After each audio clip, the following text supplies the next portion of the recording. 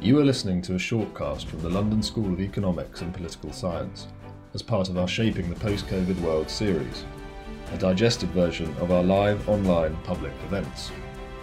Systemic Risk in Interconnected Financial Markets was recorded on Wednesday, the 8th of December 2021. A full version of this event is available to download via the LSE Events website or from your usual podcast provider. Welcome to this hybrid public event organized by the Department of Mathematics of the London School of Economics and Political Science. My name is Jan van den Heuvel. I'm the head of the department. Speaker tonight is Professor Lutgaard Verraat. Lutgaard has been with us at the LSE in the department since 2010. So Lutgaard's research is around the mathematics for methods for assessing and managing systemic risks in financial markets. So it's my great pleasure to hand stage over to Lutgaard for her presentation on systemic risk in interconnected financial markets. So what is systemic risk? Systemic risk generally is concerned with the risk of the collapse of the entire financial system, or at least a large part of the financial system, with severe knock-on effects on the real economy. And systemic risk essentially arises from different types of interconnections in financial markets, and financial institutions are connected via various different channels. So if you want to understand and measure and manage and ultimately mitigate systemic risk, then we really need to understand these interconnections. Okay, and today I would like to show you how you can sort of use mathematical modeling to model and understand these interconnections. So we have two recent crises which really showed the dangers of systemic risk. So the first one was the global financial crisis, which started in 2007. The COVID-19 pandemic is another big crisis. We are still in the middle of it. It is a very different type of crisis because it is a public health crisis. This is the cause of it. So even though these two crises are very different in terms of what the nature and the cause of these crises were, there are still similarities in terms of they are all as bad as they are due to interconnections and amplification effects. Yeah. And now you can see this COVID-19 pandemic is essentially the first real world stress test of the financial regulation that was put in place in the aftermath of the global financial crisis. Yeah. Okay, but in both crises, obviously network effects played a major role in the COVID. It's very obvious, yeah. But in this talk, I will focus on the financial connections, yeah. And financial markets are highly interconnected nowadays, and connections can be of both types. They can be very direct. For example, if you borrow money from someone and you cannot repay this debt at some point, then this might bring other people into trouble. Yeah, so this is sort of a direct relationship, but there are also indirect connections between financial institutions or market participants or consumers. For example, think about investors which invest in different assets in financial markets. Yeah, so you see, sometimes it's not immediately obvious whether two participants are connected or not. Sometimes there's a direct contract between them, and sometimes it's going via various rounds, essentially, until you realize these two are actually connected. So then the question is, what are consequences of connections? First of all, there are all these, the risk from feedback effects. So the risk is that someone sort of triggers this domino and then it sort of starts falling. So the initial loss that can sort of run through the financial system. So these are sort of what we consider the negative feedback effects in the system. And this is obviously what we are mainly concerned about. Yeah, this sort of loss cascades in financial systems. But then also, I want to point out that connections are not always a bad thing. Yeah, so connections can also lead to some sort of risk sharing and so on. So it's not always the case that removing a particular connection is always better from the risk management perspective. And then another important part is that there's not just feedback in financial networks, but there are also amplification effects. And this is really a problem. So if you have some connections between market participants, then obviously these connections can spread losses. This is already bad enough. But it could happen that these losses are actually amplified and becoming worse and worse and worse while they are sort of traveling along. Yeah.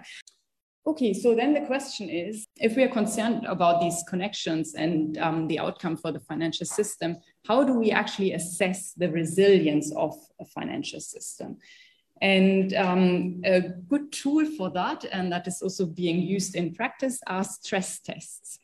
So what are stress tests? Stress tests are essentially an exercise where you want to check how resilient a selection of financial institutions are.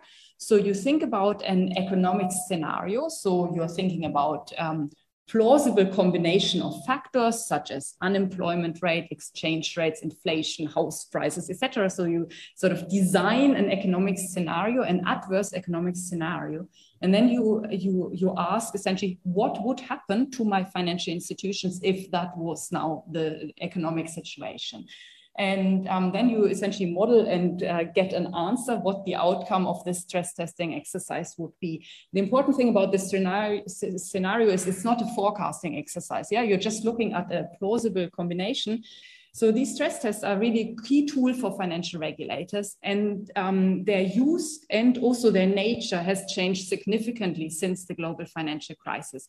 So they existed prior to 2007, but since then, they have now been used on a regular scale. Essentially, all major regulators conduct these stress tests regularly. For example, in the UK, the Bank of England does an annual stress test of the major banks. And also the way the stress tests are designed, there's now this move from a micro to a macroprudential approach to stress testing. So what does it mean? This is essentially the lesson learned also from the global financial crisis. If you take this microprudential perspective, then you're looking at an individual institution and you ask, what is the outcome of this individual institution in this adverse economic scenario? Yeah, and you look at this on a sort of institution basis. But then if you take this macroprudential view, you look at this institution in the context of other institutions and feedback and amplification effects that come from other institutions. Yeah. And so therefore, there's really a change in the modeling. And I think this is a part where sort of really mathematical modeling can make a major contribution. But then even if you have these new models, the question is obviously, what kind of scenario do you actually consider? And here it's important that one also considers new types of scenarios. And one important message here I want to give is that you cannot just rely on historical data, if you do financial stress testing, because as, for example, the COVID-19 pandemic has shown, if you just relied on historical data, you would not have sort of considered a pandemic in a stress test. So other examples for new type of scenarios are climate change and potential consequences of climate change. Yeah. And I think this is also an area where mathematical modeling can be really helpful because you're trying to understand outcomes under certain shock scenarios that you have not seen before. So you cannot rely on what you've observed historically. So you need to simulate forward. Yeah, you need some models to understand what might happen. But now the question is, how do we model this kind of macroprudential perspective? How can we model loss cascades in financial networks? I want to start with a very small network example. So I thought we just look at 3 firms. So this is a very simple financial network. Firm 1 has a payment obligation of 3 to firm 2, and firm 2 has a payment obligation of 2 to firm 3. So now we can first look at this network and try to understand, are there any fundamental defaults in this network? So, and you see firm 1 is lucky because it has access to a bag of money, some cash. And I assume there's £5 there in this bag of money. And it has to make a payment of 3. So that's fine. It can make this payment. So certainly no fundamental default. If you check firm 2, in theory, it should get 3 and it has to pay 2. So this is also not a fundamental default. It can make this payment in the perfect world. Firm 3 does not have any payment obligations. So firm 3 can never default no matter what happens. So you see, this is a situation where actually all payments can be made and there are no defaults. So let's see what happens if we make one change. I make this bag of money smaller. There's only £1 of cash left in it. So now if you check whether firm 1 is a fundamental default, you see now it is actually a fundamental default. It only has this £1 and it has to pay 3. Yeah. The only difference is now one fundamental default. So of firm 1, let's see what the consequences are of this fundamental default. So firm 1 only has this £1 in cash. So the maximum it can pay is this £1 that it can pass to firm 2. And now firm 2 only has £1 and can only make a payment of £1 to firm 3. So you see, firm 2 now is actually also now in default because it cannot pay its debt in full. And now firm 2, this is an example of a contagious default. Yeah, so you see, this is something that could happen once there is a fundamental default in the system. This can have knock-on effects. The important thing to note here is also, I didn't change the actual network structure, the connections between the firms here. I only made the money back smaller. Yeah. So this is important to consider. So the network is obviously a very important input in this analysis, but it's not the only quantity. But this was still a very good situation because the assumption was that there weren't any frictions in case of default. So the assumption was if you default, you can just pay what you have and pass it on to your counterparty. So in practice, that's not the case. If you default, there are bankruptcy costs. Also, your money back might actually not be so liquid. And so this can be modeled by introducing bankruptcy costs. And now I'm making the assumption that every time there's a default, you can only use half of your resources. And if you do that, then you see firm 1 only has this back of 1, so it pays 1/2. And then firm 2, again, still suffers a contagious default and now pays even less. It pays 1/2 of 1/2, 1/4 to firm 3. So you see, this is now an example where losses are not just transmitted, but amplified. So, but this was still a setting where you could work out in your head what everyone pays. So now I want to make it a bit more complicated and look at circular payment obligations. So the picture on the left is the same network that we have just considered, but I included one more edge, the edge from firm 3 to firm 1, which has a payment obligation of 1. Now you might ask, what is the effect of adding this one additional edge to the system? It turns out firm 1 remains a fundamental default. Yeah, it still gets this 1 now from firm 3, but it's not enough to make the full payments of 3 to firm 2. But now the good thing is, since firm 2 now receives 2, firm 2 is no longer a contagious default. Yeah, so firm 2 is now surviving in this situation. This additional edge was a good thing for firm 2. So let's see what happens now if we consider the same network with bankruptcy costs. Now the situation is becoming a bit more complicated and you might not be able to compute this immediately in your head. But the assumption is now you're again just paying out half of what you have. Yeah.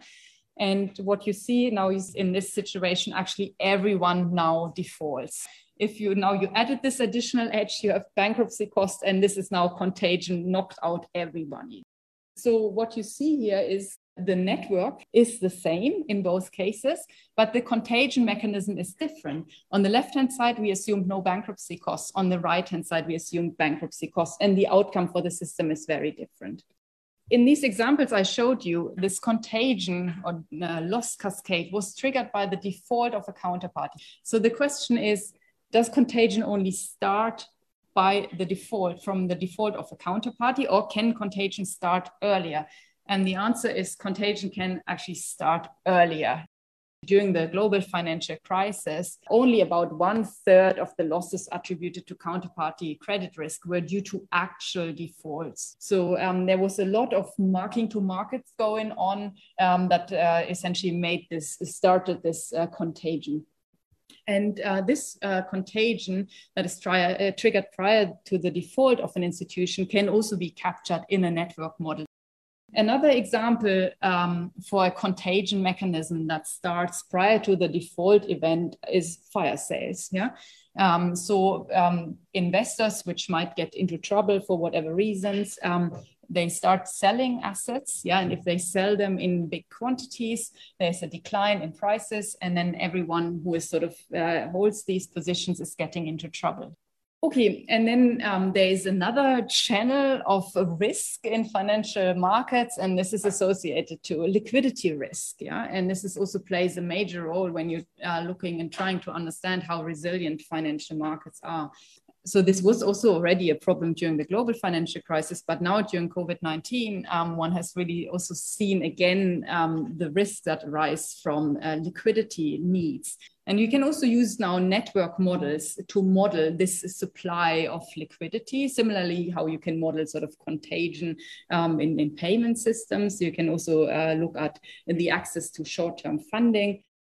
Now I want to show you a bit how you can sort of mathematically try to work out what an equilibrium in such a contagion model would be. Yeah, you have seen we had these payment chains initially where you start with your money bag and you can just work out step by step who is paying what. Yeah, but if you have these circular structures and so on, then it's becoming complicated.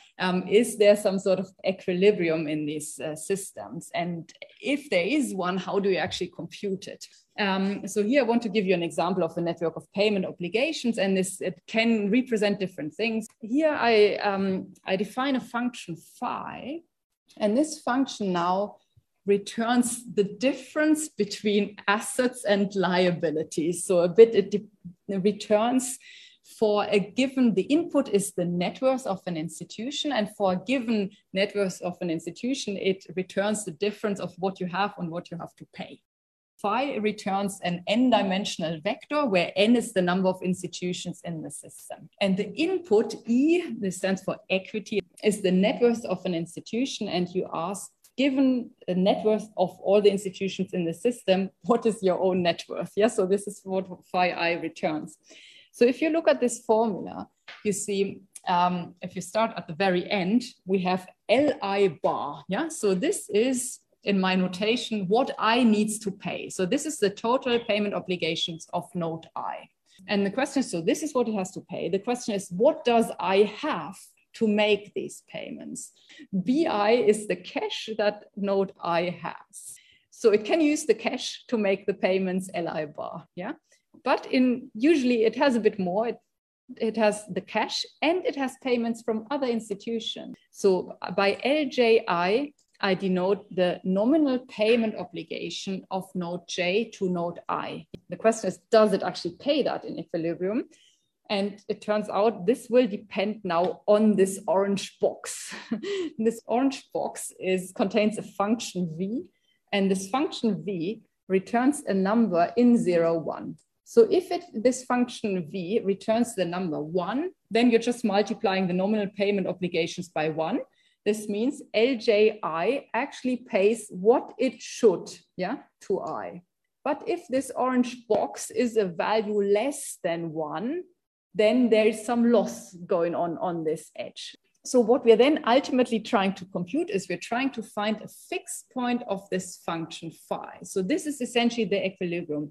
Given everyone's net worth, what is my net worth? Or if you think differently, given what everyone else pays, what can I pay?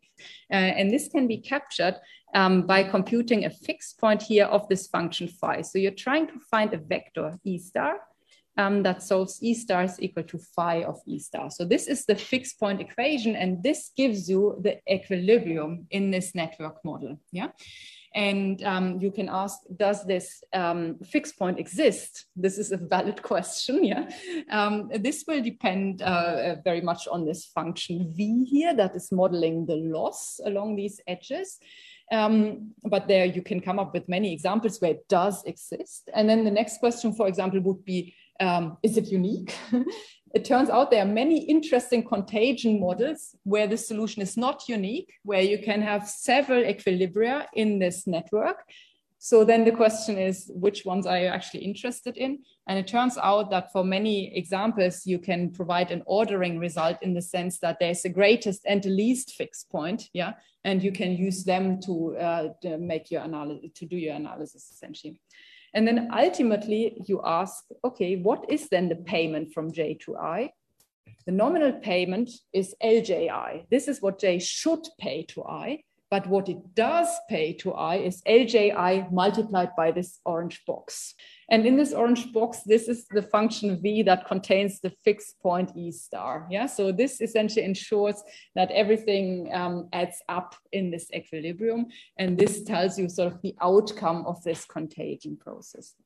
So you can now use this function V to model different types of contagion processes.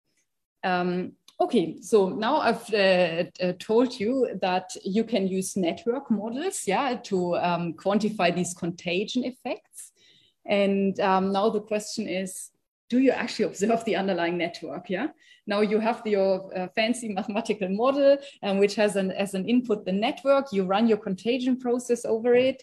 You determine what the equilibrium is, whether it's unique and so on, how you compute it and so on. But what if this network is not observable? What can you do? And in practice, this is really a problem. Financial regulators might know a lot about institutions within their jurisdiction, but on a sort of wider global scale, they might not have this information. So the question is, which information is available and how would you be able to reconstruct a financial network from partial information?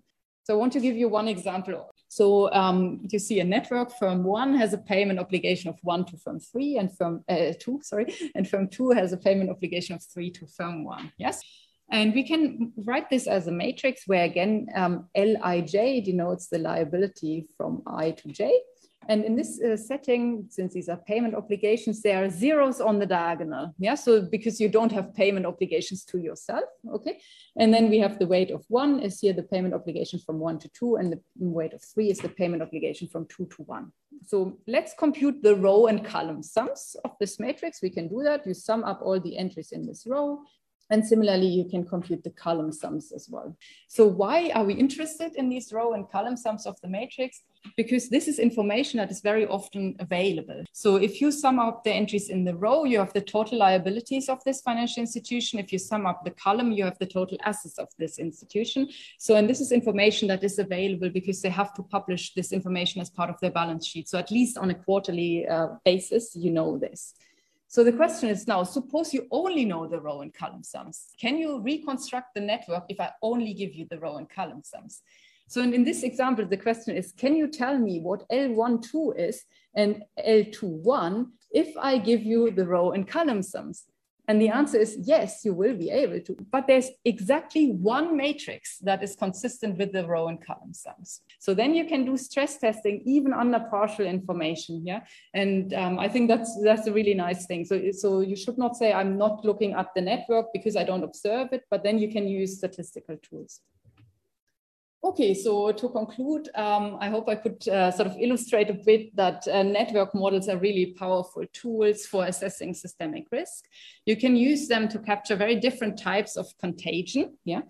You can use also network models to assess consequences of policy interventions. If you make changes to the market mechanisms, what is the outcome? And you can even use these network models under partial information. And the key application in practice really is, I would say, financial stress testing. So, and I think here you can really use mathematical models to understand how contagion can spread and what is the equilibrium, what is the final outcome. You can make sort of rigorous statements of which situations are better than others and so on, and how financial regulation changes the behavior. So I hope I could give you the sort of mathematical perspective on systemic risk a bit. And this is obviously a very interdisciplinary field. There's many open questions for the students in the room. I think it's an exciting area for further research. And there's also a lot going on in other areas, not just in mathematics. And you can see also more, for example, in the Systemic Risk Center at LSE and so on, looking at different types of questions of modeling systemic risk. Thank you very much. Thank you for listening. You can find our latest events via our Twitter at LSE Public Events and like our Facebook page at LSEPS. Alternatively, you can sign up to our newsletter via our website www.lse.ac.uk/events.